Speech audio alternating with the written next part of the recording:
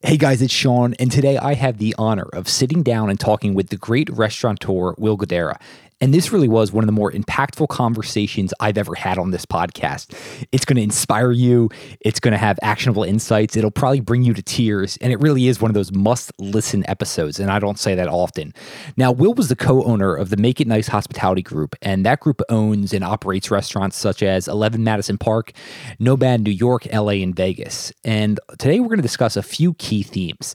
But this isn't only for people interested in the hospitality business, because Will believes, much like myself, that every business is in the hospitality business. And the themes we uncover are what it took to become the #1 restaurant in the world, which 11 Madison Park became, the reason why every business should be unreasonable in their approach to hospitality, asking yourself the question, what would you attempt to do if you could not fail, and why adversity is a terrible thing to waste.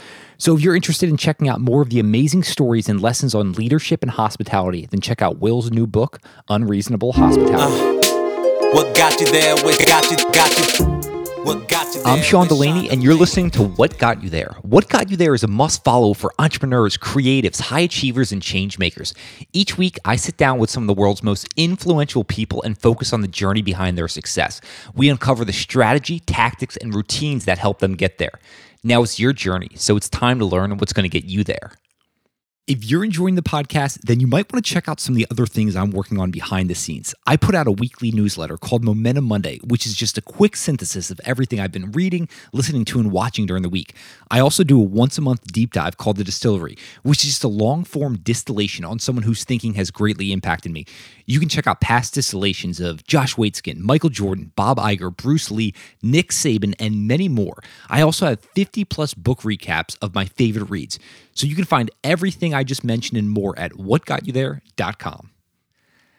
After 5+ years learning from hundreds of the world's most successful people, I've taken the most important practices and lessons and distilled them down into my online course called You Unleash, which is going to help you become the person you know you're capable of becoming.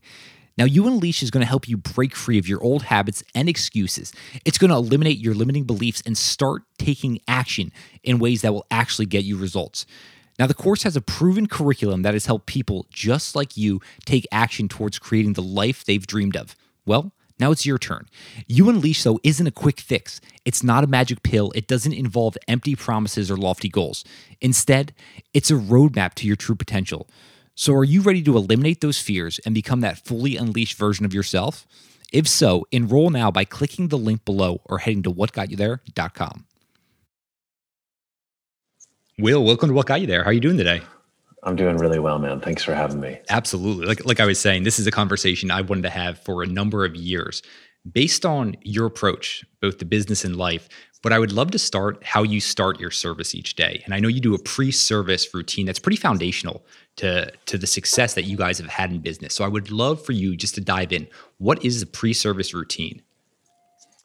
Yeah, so I'm of the belief that what gets talked about most consistently is what defines a culture. What you talk about as a leader is what your team ends up thinking about.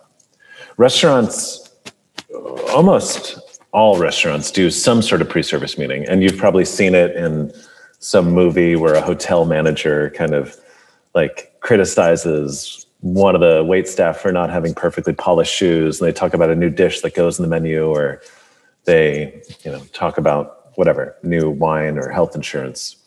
But for me, pre-service is so much more than that. I believe it's an opportunity and a responsibility that a leader has every single day, where for the 30 minutes before we open our doors and welcome people into the room, we get together, and yes, we go through the things I just talked about, but a majority of the meeting is talking about, to use a Simon Sinek term, our why. Why is the work important? What opportunities do we have?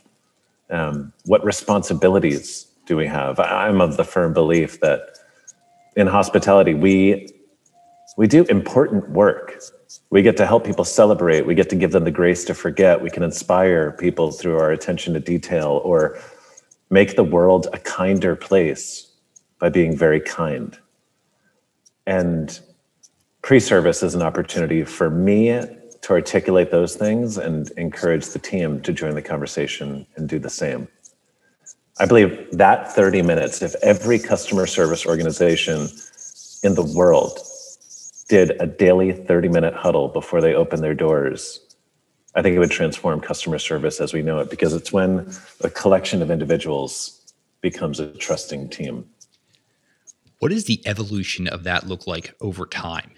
Is this something that continues to evolve and strengthen the organization?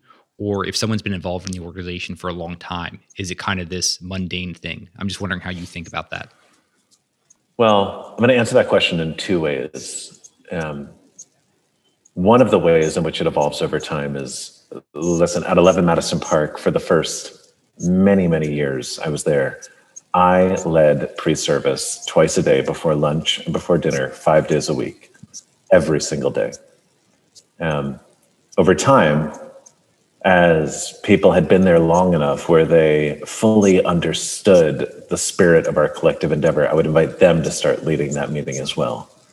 And so one of the things to stave off that idea that you just spoke to, does it become mundane, is to actually invite people to take a real sense of ownership in the meeting. But the reality is twofold. One, a culture is a living and breathing thing. You don't just set it and forget it. You don't do like 30 amazing pre-service meetings in a row and now everyone gets it and you just do it, right? If you don't water a plant, it dies. It's the same thing with a culture.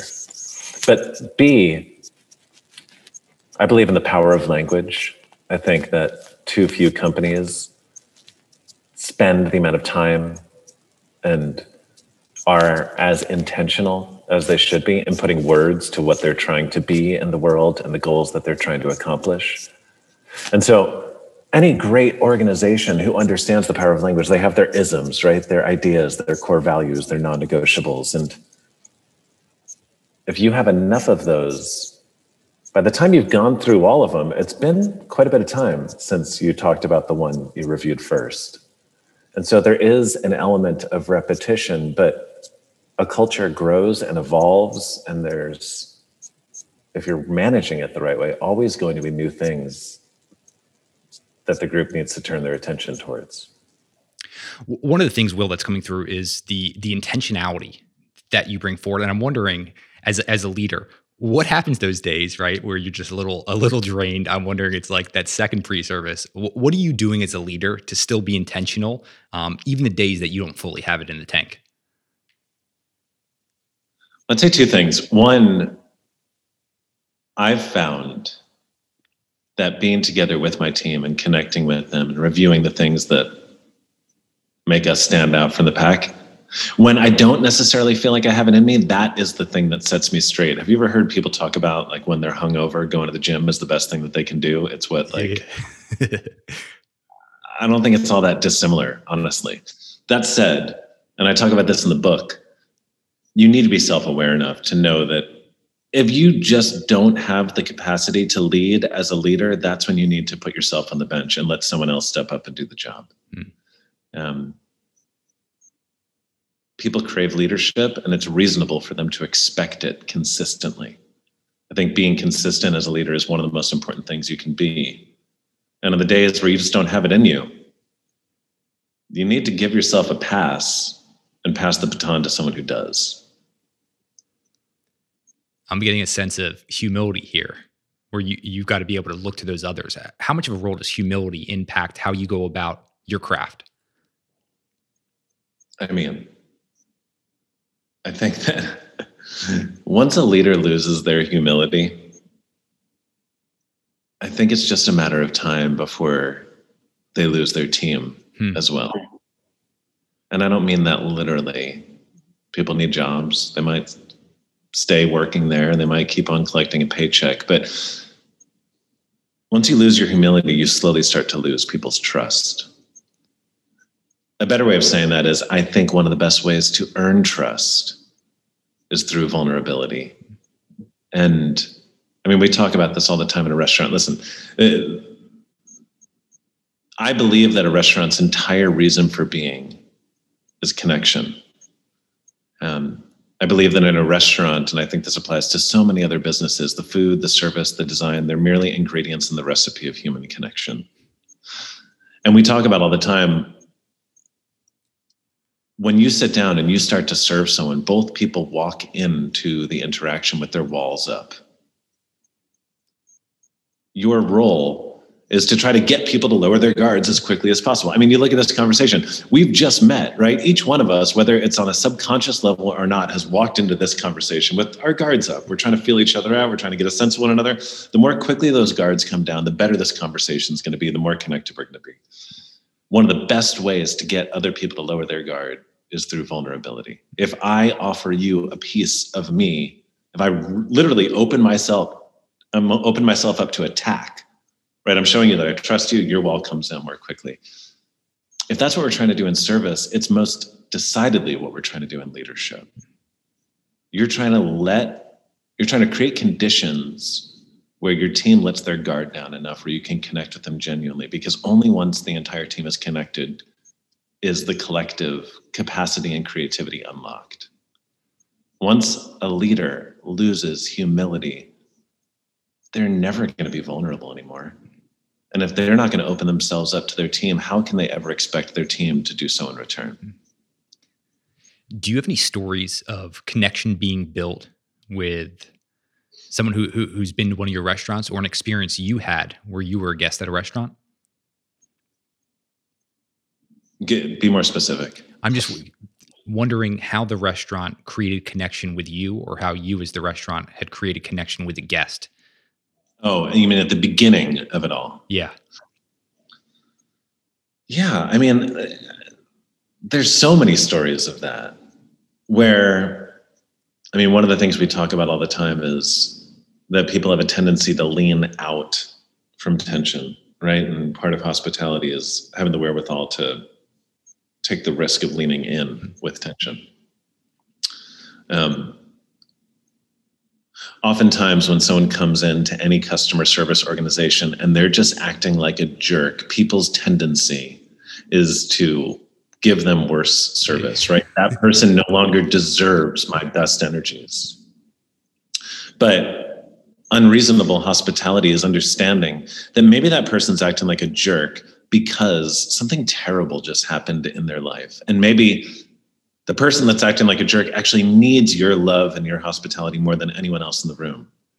And there's been more than one time where someone, a first-time guest who was incredibly problematic, when you leaned all the way in, you actually learned that they just needed some healing. And it's one of the things I love about hospitality is we have a capacity to heal just through graciousness and thoughtfulness. We had one guest who came in, single diner at the bar. The bartender came up to me and said, "This guy, he's got to go. He is being the biggest jerk. Like, I can't deal with him." And by the way, there's a fine line here because abuse in customer service organizations ultimately can't be tolerated. But I always like to give it a shot before we get there. Mm-hmm. And I just went out there and just kept on talking to him. And ultimately, slowly, like an onion, layer upon layer upon layer came off until he told me what had just happened in his life. And rather than kick him out of the restaurant, we bought him a glass of champagne, and that guy turned out to be one of our biggest regulars. He had just gotten divorced that day. He signed his divorce papers. He was going because he needed a drink, and he was spewing the negativity of his day onto other people, which is a natural human tendency, as unhealthy as it is. And rather than us responding in kind, we responded with love. And it turned what could have been a terrible day for him into a slightly less terrible day. And he became a part of our family from that point forward. What has become apparent for me about you through your talks, your book, is the love you have for your craft. And I'm wondering, when you first realized that you had fallen in love with hospitality? You know, it's an interesting question because I fell in love with restaurants when I was a kid. My dad was in the restaurant business. My dad was my hero. I always wanted to be like him. It didn't matter what he did for a living. That's the thing I would have wanted to do. But restaurant people work long hours. If you're a kid, you love your dad, you want to spend time with him, you have to go to work with him. And over the years, as I would go to work with him and he'd drop me off with a server in the dining room or one of the cooks in the kitchen, I started falling in love with restaurants, not just because he did that for a living, but because I was enchanted by the energy that existed in those rooms, the sense of camaraderie, the creativity, all of that. Like there was a magic there that I just hadn't felt anywhere else. And we went to this restaurant called the Four Seasons in New York for my birthday when I was 12 years old. And that was the full clicking point for me, where I don't remember much about that meal, honestly, but I remember the way it made me feel. There's this quote, I believe it's the best one about hospitality, often attributed to Maya Angelou. It's, people will forget what you say, they'll forget what you do, but they'll never forget how you made them feel. And that was most certainly the case that night, because for a few hours in that room, the entire world fell away. It was almost like the rest of the world was put on pause, and all that was left was me and my dad at that table.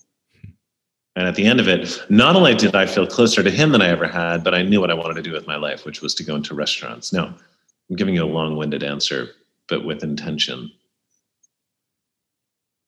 I was in love with restaurants for the idea that you could create a magical world in a world that needed more magic. It was later, and I don't know when, I can't put my finger on it, that I fell in love with hospitality and realized that I was in the hospitality business and restaurants just happened to be the way in which I was able to do that. At some point along the line, I just fully connected with the idea that there is nothing better, more energizing, more positive, that feels better than just when you see the look of complete joy on someone's face when they receive a gift that you're responsible for giving them. That is my oxygen.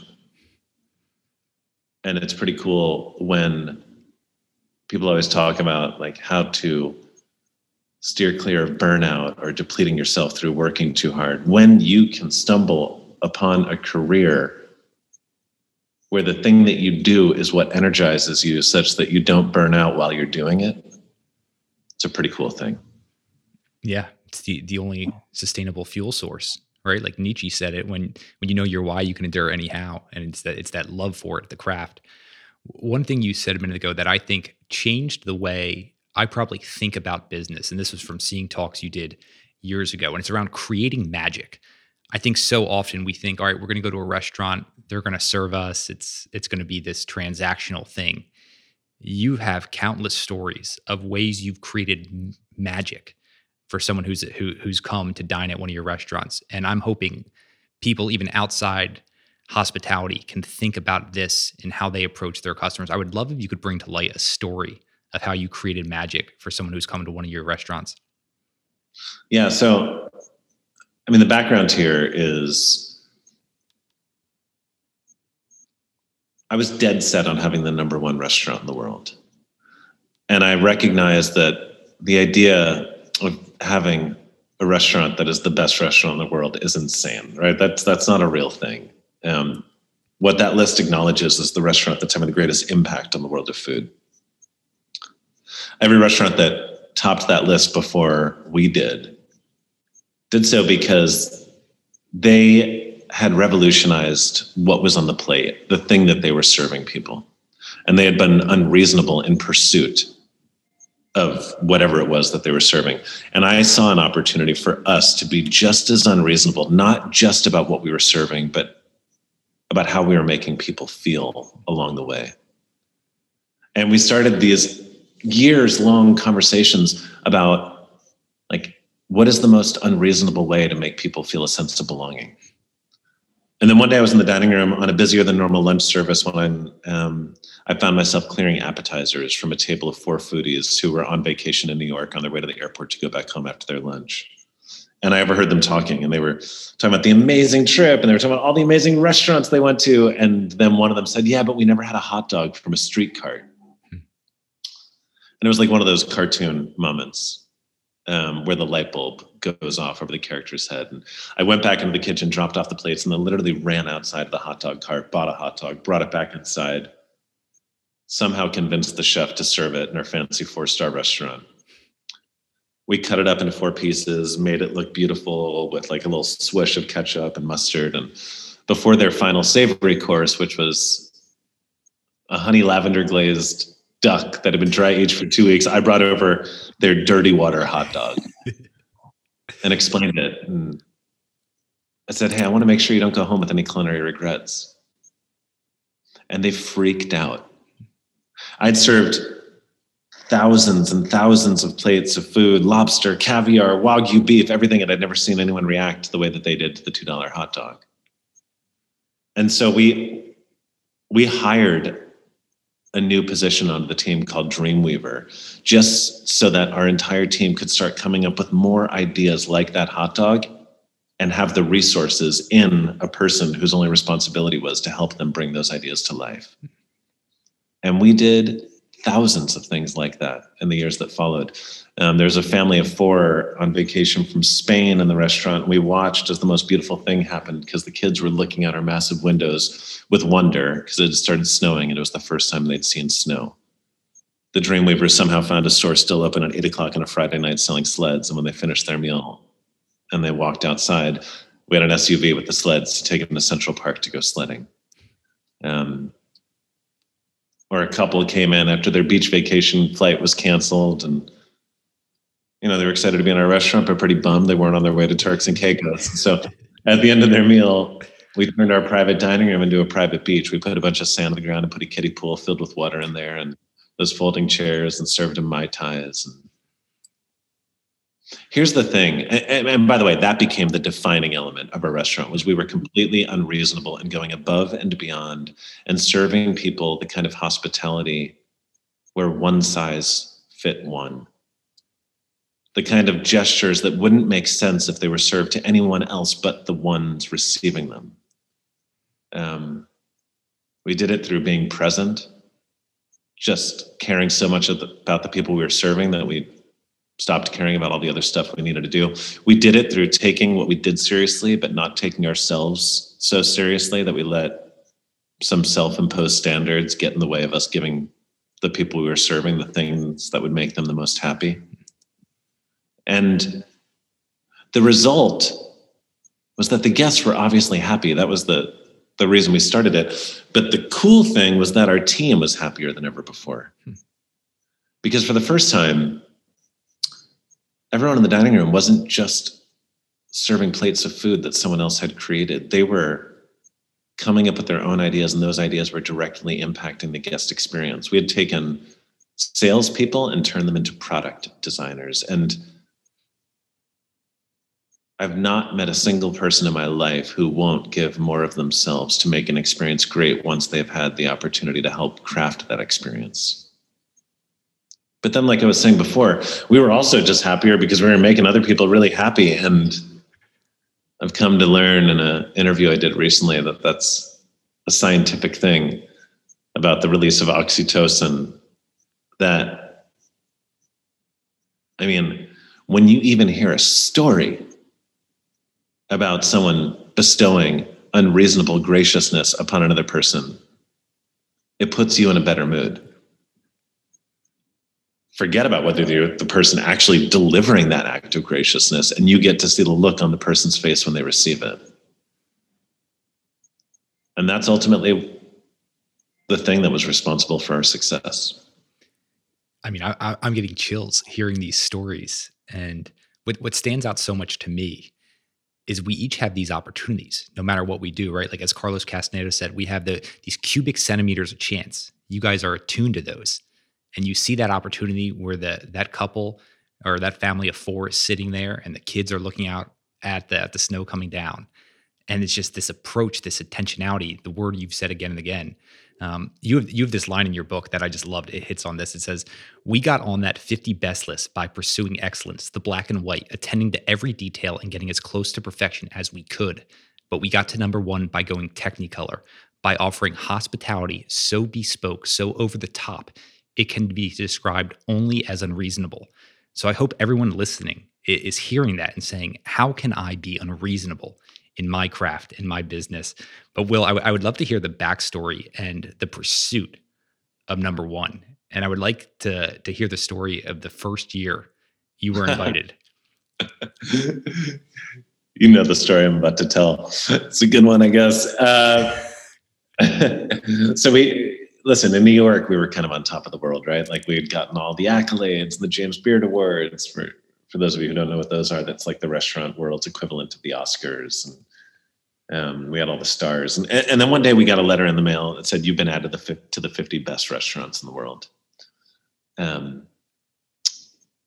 Went to London, threw on a tuxedo, went to the ceremony. The way that ceremony works is if you're in the room, you know you're in the top 50. You just don't know where in the list you fall until the ceremony starts. They start at 50 and they count down all the way to 1. So it's kind of actually like the Academy Awards, with the distinction that you are praying they don't call your name for as long as humanly possible. And we sit down, there's assigned seating, and I'm looking around at where I'm sitting relative to where like my heroes are sitting. These are the best chefs and restaurateurs in the world. I know who almost all of them are.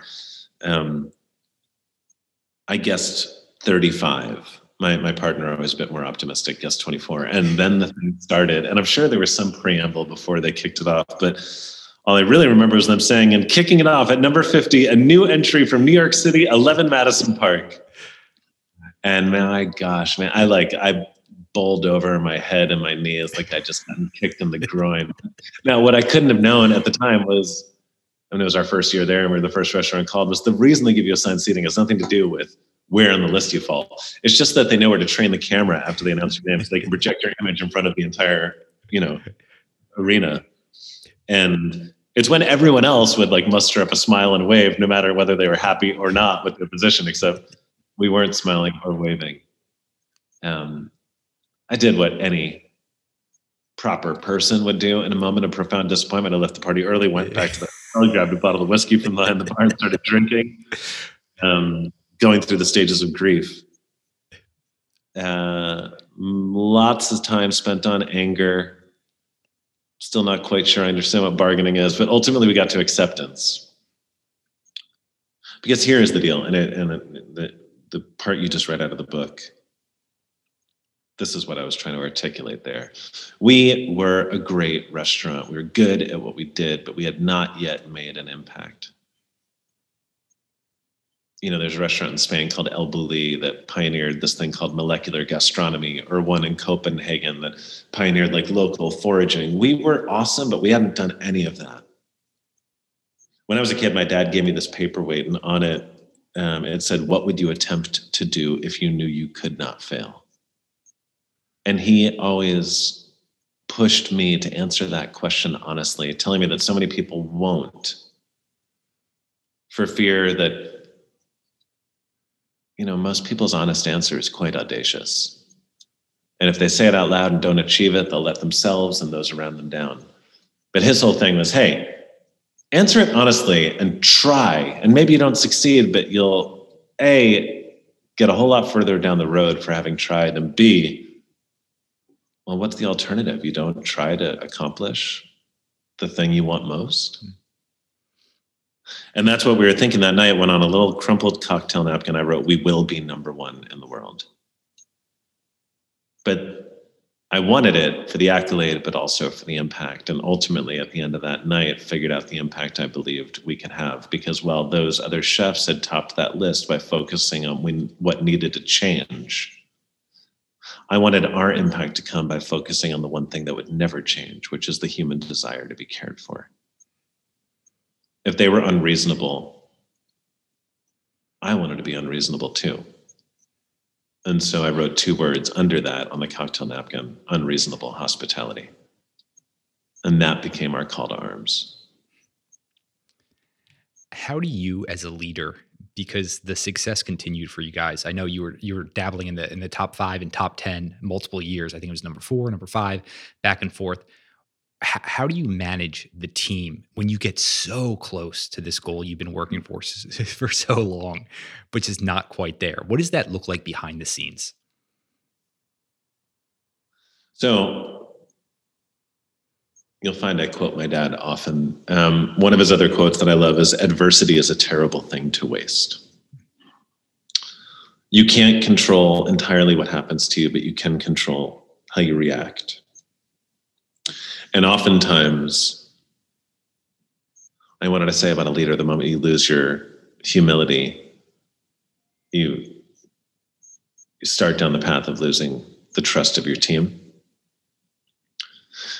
That same concept applies to the organization as a whole. Once an organization loses its humility, it starts down the path of losing the trust of its entire community.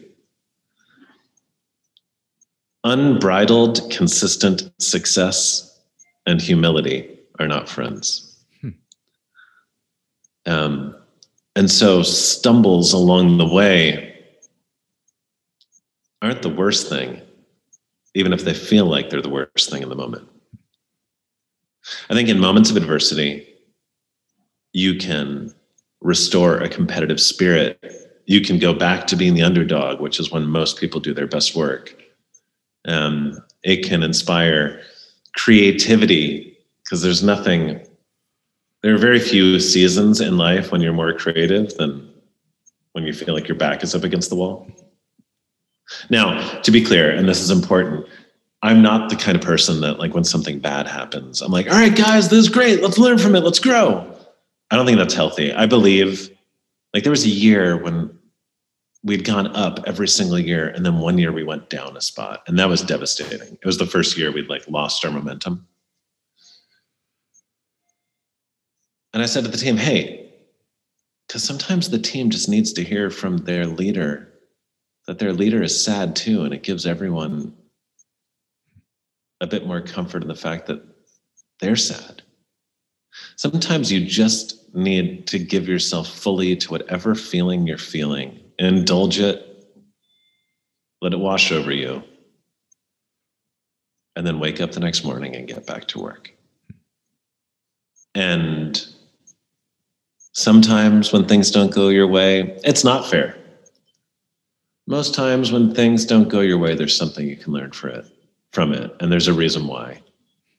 And if you can get over yourself and stop pretending that everyone else is wrong, but maybe there's something that you can learn from whatever the situation is, oftentimes it's an opportunity for growth. Will, you talk about adversity. Adversity is something you experienced a lot growing up and grew to know. And one of the things I look for in my guests is, I need to be just where I have to have this conversation, because they put me through the total human experience. They inspire me. They awe me. They make me just like get chills. And you did that because of a story with your mom. And you did this incredible talk, which I'm going to link to, which was from the Welcome Conference a few years ago. And there was 3 lessons. And I'll go through those quickly because you just hit on one of them. You can talk things into existence, which is an incredible line I love from Jay-Z's book as well. The power of nonverbal communication, and what we were just talking about, adversity is a terrible thing to waste. Can you just tell the backstory with your mom and talking things into existence? Because this is one of the most impactful stories I've ever heard. Oh, well, thank you for saying that. And 100%. I love talking about my mom. My mom and my dad were both in hospitality. My mom was a flight attendant for American Airlines. My dad had run a variety of restaurant companies. And when I was about 4, my mother was working in first class, and she was very good at what she did. And over the course of a month or so, she kept on dropping stuff in first class to the point that it became alarming. And they went to see a doctor, which ultimately led to her being diagnosed with brain cancer. It was a malignant tumor, which means that it wasn't like a golf ball, easy to remove in its entirety. It had little fingers kind of. And so they remove as much as they can from your brain. And then they used radiation treatment to kill what remained. Now, the problem was radiation treatment back then was not nearly as refined as it is now. And so where right after the surgery, my mom still had use of one of her legs and one of her arms and could talk and get around and still drive. In the years that followed, her physical condition deteriorated to the point that she was rendered into a quadriplegic, unable to move at all and hardly able to talk by the end. Now, this was when I was 4, and what I would come to find out later in life is that the doctors didn't believe she would live longer than another 6, 7, 8 years.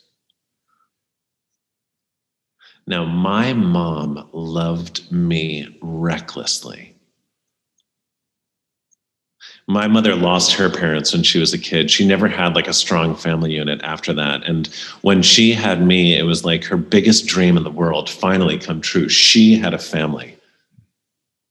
I actually joke sometimes that she loved me so much. Had it not been for her sickness, I don't know how long my dad and her would have stayed together, but she definitely loved me a lot more than she loved him.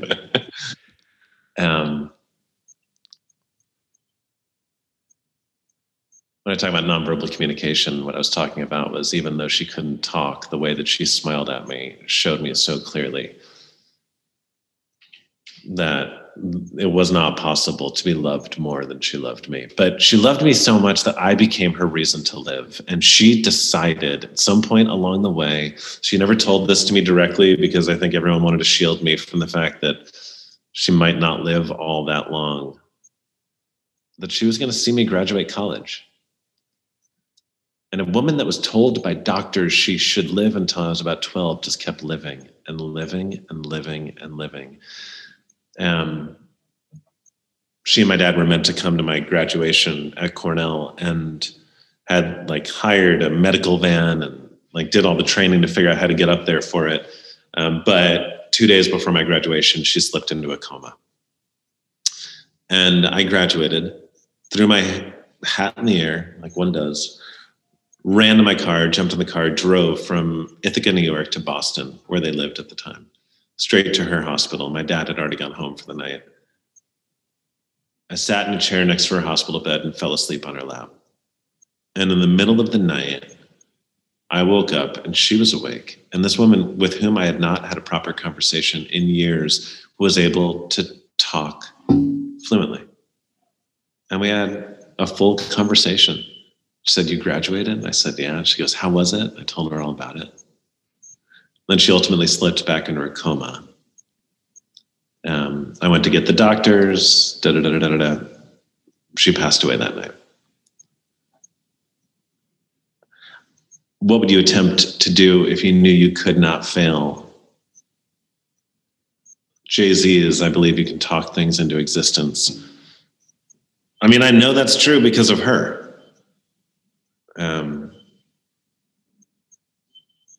And it's important to lean in to the one word because she would say that out loud to my dad. I will see him graduate.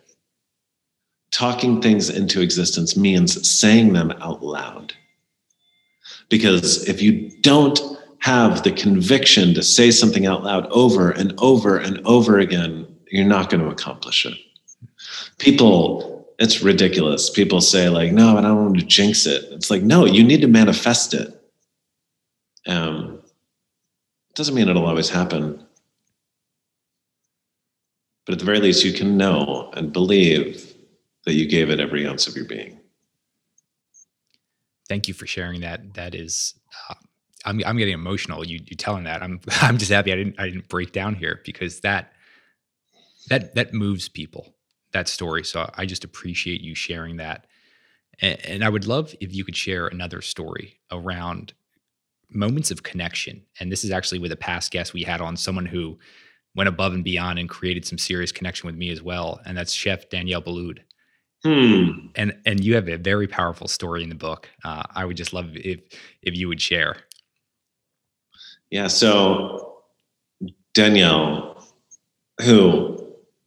he's amazing. I mean, obviously an extraordinarily talented chef, but as you'll come to see in the story, just one of the most kind people in our industry who has always taken the time to invest in those that have nothing to offer him in return. That's how you know someone's actually genuinely gracious. When they're not only giving gifts to people who can turn around and give them right back. So there was a class at Cornell called Guest Chefs, where famous chefs would come up and do a dinner, and the students would either cook or serve. And, it was like a whole kind of like playing restaurant kind of thing. I took the class when Daniel Boulud came up, and I was in charge of marketing that dinner, which was a very easy job because he was the most famous chef that came up over the course of several years. It required no marketing whatsoever. And so I decided that my role was actually to entertain him and his sous chefs. His sous chefs came up before he did, and I took them out for a fun night. And by the end of that first night, I was their people. And I mean, there's a lesson in there. It wasn't diabolical, but take care of, if you want to like connect with the leader, take care of their people. And if they're the right kind of leader, they're going to be inclined to want to take care of you. So the dinner went great. Obviously, it was Daniel Boulud. And afterwards I was like, all right, Danielle, let's go. Like, we're having a fun night now. And so I took him to a couple of bars, and then I invited 150 of my closest friends over to my house, and we threw a giant keg party for Daniel Boulud. He and I we were having a couple beers, and he's like, Willie, let's go back to the hotel. So we go back to the hotel, break into the kitchen, take pots, pans, eggs, truffles, caviar. We go back to my house on 130 College Avenue, and Daniel Boulud starts cooking for every single person at the party. It was a really, really special night. And he said, hey, like, you showed me amazing hospitality. Let me know when you're in New York City. I want to return the favor at Restaurant Daniel, which is his flagship restaurant. This was my senior year of college. I told him my mom passed away a day later. After college, I went to Spain, and my dad, this is 2 weeks after my mother passed away, my dad drove me to the city to catch my flight to Spain. And I figured, you know what? Let me see if Danielle was serious about that invitation. And so I emailed him and asked him if we could come in, and he invited me and my dad to go to the restaurant. We walked in, went through the bar, through the dining room, into the kitchen. And there's this table at Danielle in this glass office that overlooks the kitchen. It's called the Skybox. It's the most VIP of VIP tables. And here I was, a college kid. And he invited me and sat me at that table, served us the most ridiculous 16-course tasting menu. He spieled every single dish. At the end of the night, we were the last 3 people there, me, my dad, and Danielle. Not the 3 last guests, the 3 last staff. Danielle stayed after everyone in the restaurant, including his own team, had left, so that he could see us off. Gave us a tour. There was no check. He comped it. And the reason that story was such an important part of my journey, again, it's just a cool story to party with Danielle, obviously. But it was much more than that. I talk about how no matter what you do, you need to dig deep and find the words that articulate why your work matters. Because if you're trying to be the best at anything, there are going to be hard days. And if you don't have that reserve to tap into, the thing that reminds you you have the capacity to impact the world around you through just being good at what you do, you're going to have a hard time being great on those days. I always believed that in hospitality, there was nobility because we could help people celebrate some of the most important moments of their lives. And that's significant. But that night I learned for the first time, I've never been as sad in my life as I was then. I just lost my mother. And yet, Daniel, through his hospitality, same as the Four Seasons, put the world on pause and gave my dad 3 of the best hours of our lives. Maybe that is when I knew I wanted to be in the hospitality business. Maybe that's when it became hospitality from restaurants. Did you always have this approach to exceptionalism and excellence? And these are my words I'm putting out there because you're at those levels that are so much deeper. You're at the ones that are like trying to tap greatness with how you think about this. And I'm wondering when you realized that. That's very kind of you to say. I don't know. That's a hard question to answer. I mean, listen,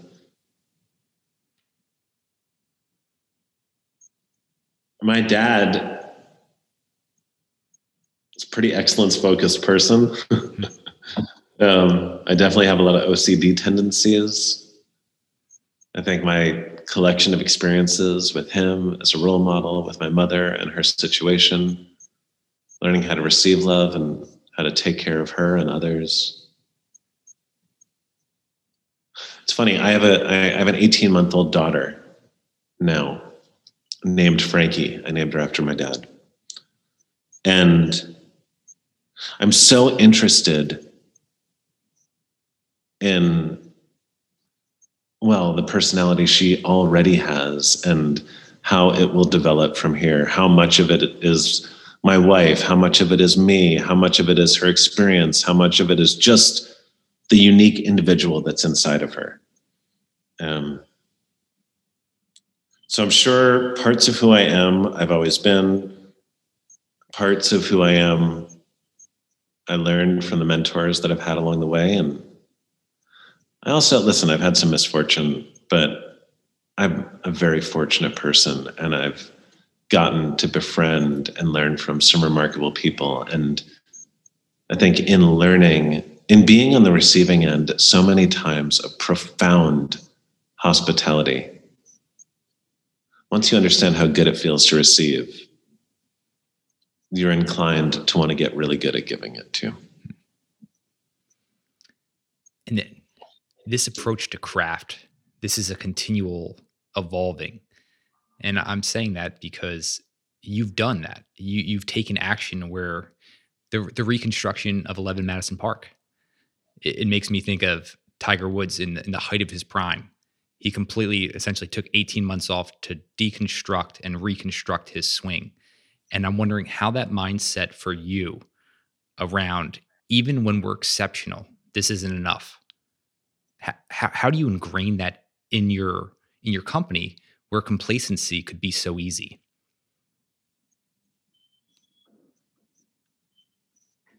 I just think the journey is more fun than the destination. Why? I mean, think of it like a road trip. You go on a road trip because you like being on the road trip, not because you're excited to like get to the other side of the country. I think when you love what you do, you want to keep the ride going. You know, like, I also think, forget about the fun, just focus on the feeling. My wife is a famous pastry chef, and there's cookies and cakes and pies in my world all the time. And there are seasons where I'll slip and I'll eat way too many of them, and I'll gain a bunch of weight, and then I'll have to go on a diet to lose all of it again. It's much more fun losing weight for me than maintaining weight. Because at least if I'm going to eat healthy, at least I want the positive feeling of progress while I'm doing it, you know? I just think there are a few things that feel better. And those are two very different metaphors. There's elements of each of them that apply to what I'm talking about. If you love what you do, the affirmation of waking up every day and finding that you're doing it a little bit better than you did the day before is a pretty beautiful feeling. And what's the alternative? One day you're just done? You're as good as you can be? Then do something else at that point. Or retire. You just tap into one of those things that's so obvious, but so many don't go towards. So I love having exemplars like yourself who are able to, who've carved the path and found that thing that just like Joseph Campbell's, you're following your bliss.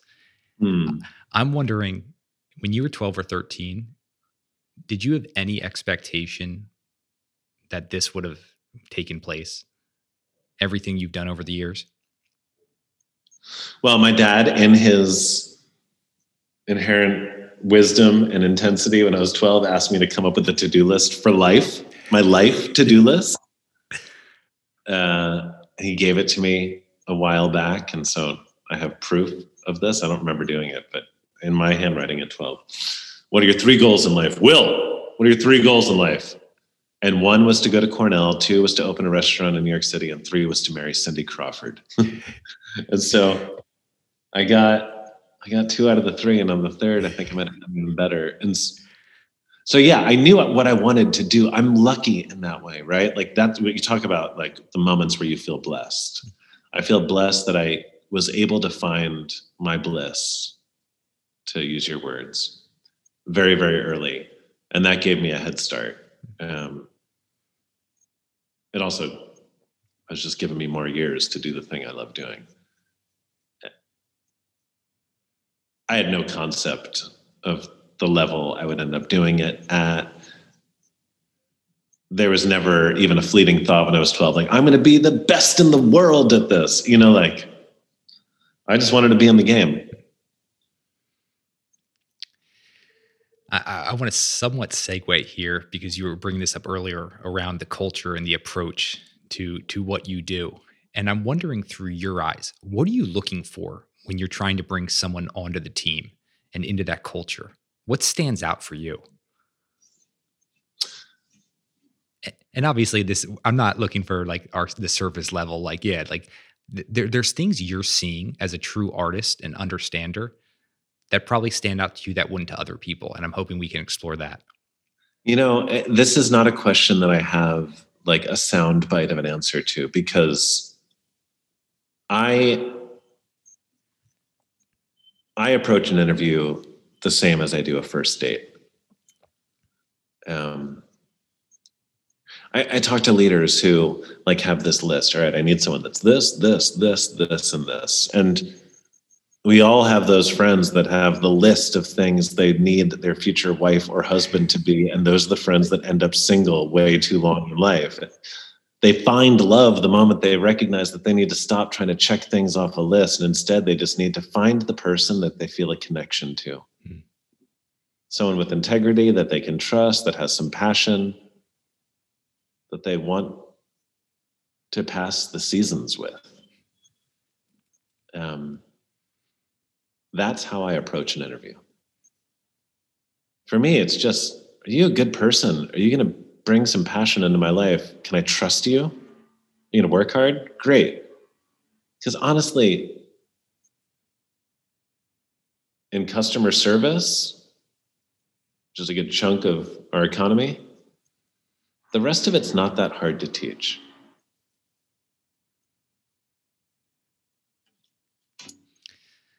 Thinking about things that aren't that hard to teach, we've talked about some of the big things that you guys have done, becoming best in the world. There is a thing that happened to you that was so small, and there's these opportunities for leaders to have this type of impact. And this is why I want to highlight this.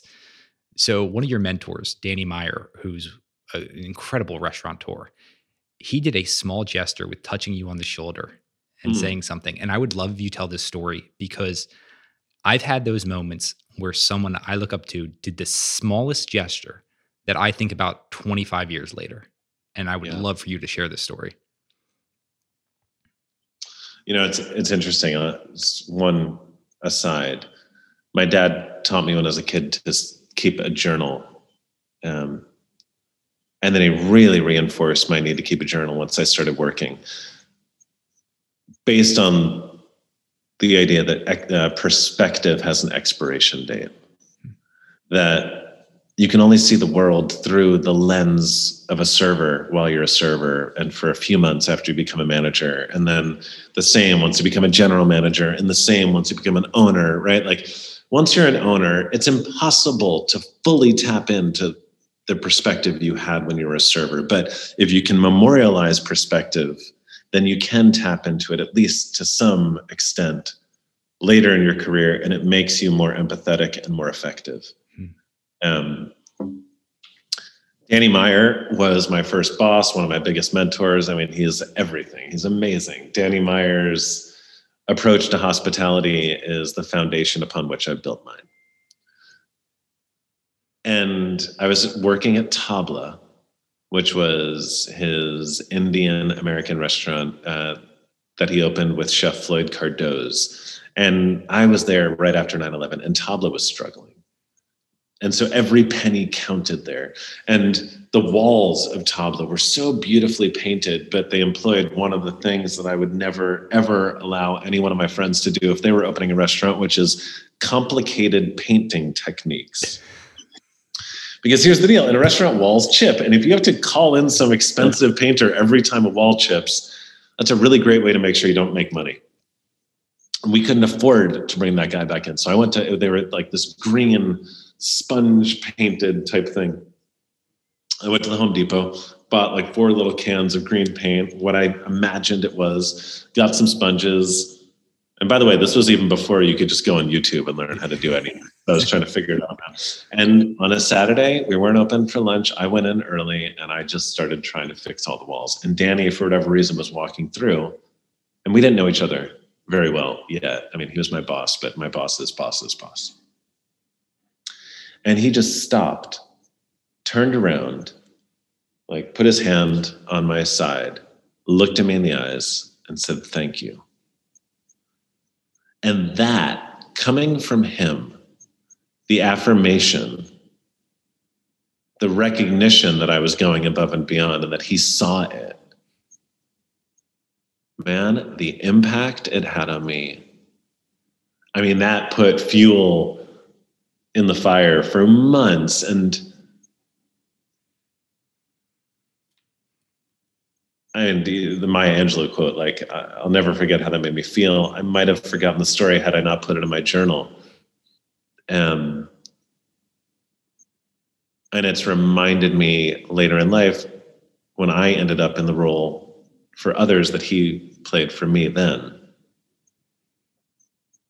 The remarkable power of just taking a moment and showing someone that you see them and you appreciate them. Thank you for sharing that, because I think we all play a role where we can do that for someone else. And the impact, the lasting impact that can have is just so important. Will, your stories, your advice on hospitality, leadership, approach to excellence and craft, I'm obsessed with, which is why I'm so excited to have this conversation. And I would love to connect the listeners with your book, where you encapsulate so much of this. So can you just share a few more words about the book? We'll have everything linked up so you guys can find it in the show notes here, but I just definitely want to talk about it. Yeah, so the book is called Unreasonable Hospitality, The Remarkable Power of Giving People More Than They Expect. And it's my book of lessons about service and leadership, all the ones I've learned over the decades I've spent in the hospitality industry. And it's not just for restaurant people, it's not just for hotel people. I think it's a strategy that can become a winning strategy for people in really any industry. It's me inviting people to do 2 things. One, regardless what business you're in, make the choice to be in the hospitality industry. Yeah. And choose to be just a bit more unreasonable, perhaps as unreasonable as you are in pursuit of the thing that you make, and be just a bit more unreasonable in how you make the people around you feel. Will, that's incredible. It's a book I can't recommend highly enough, and you guys know how many books I go through. So check it out in the show notes. Will, one final one for you. If you could do this long-form conversation, sit down with anyone dead or alive, who would you love to have a deep dive conversation with? I mean, I'm right now in this moment, I'm experiencing a mild obsession with Matthew McConaughey because I just looked at his book on tape. I saw your post about that. And so I'd say it'd be McConaughey or my mom or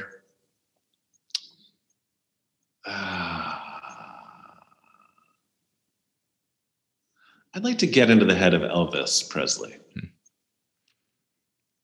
like to understand him. I watched the Elvis movie recently and I thought it was pretty awesome. But yeah, McConaughey. Love it. Well, Will, thank you so much for this conversation that is going to have tremendous impact because it did on me. I can't thank you enough for joining us on What Got You There. Thanks, man. Thanks for having me. You guys made it to the end of another episode of What Got You There. I hope you guys enjoyed it. I really do appreciate you taking the time to listen all the way through. If you found value in this, the best way you can support the show is giving us a review, rating it, sharing it with your friends, and also sharing on social. I can't tell you how much I appreciate it. Looking forward to you guys listening to another episode.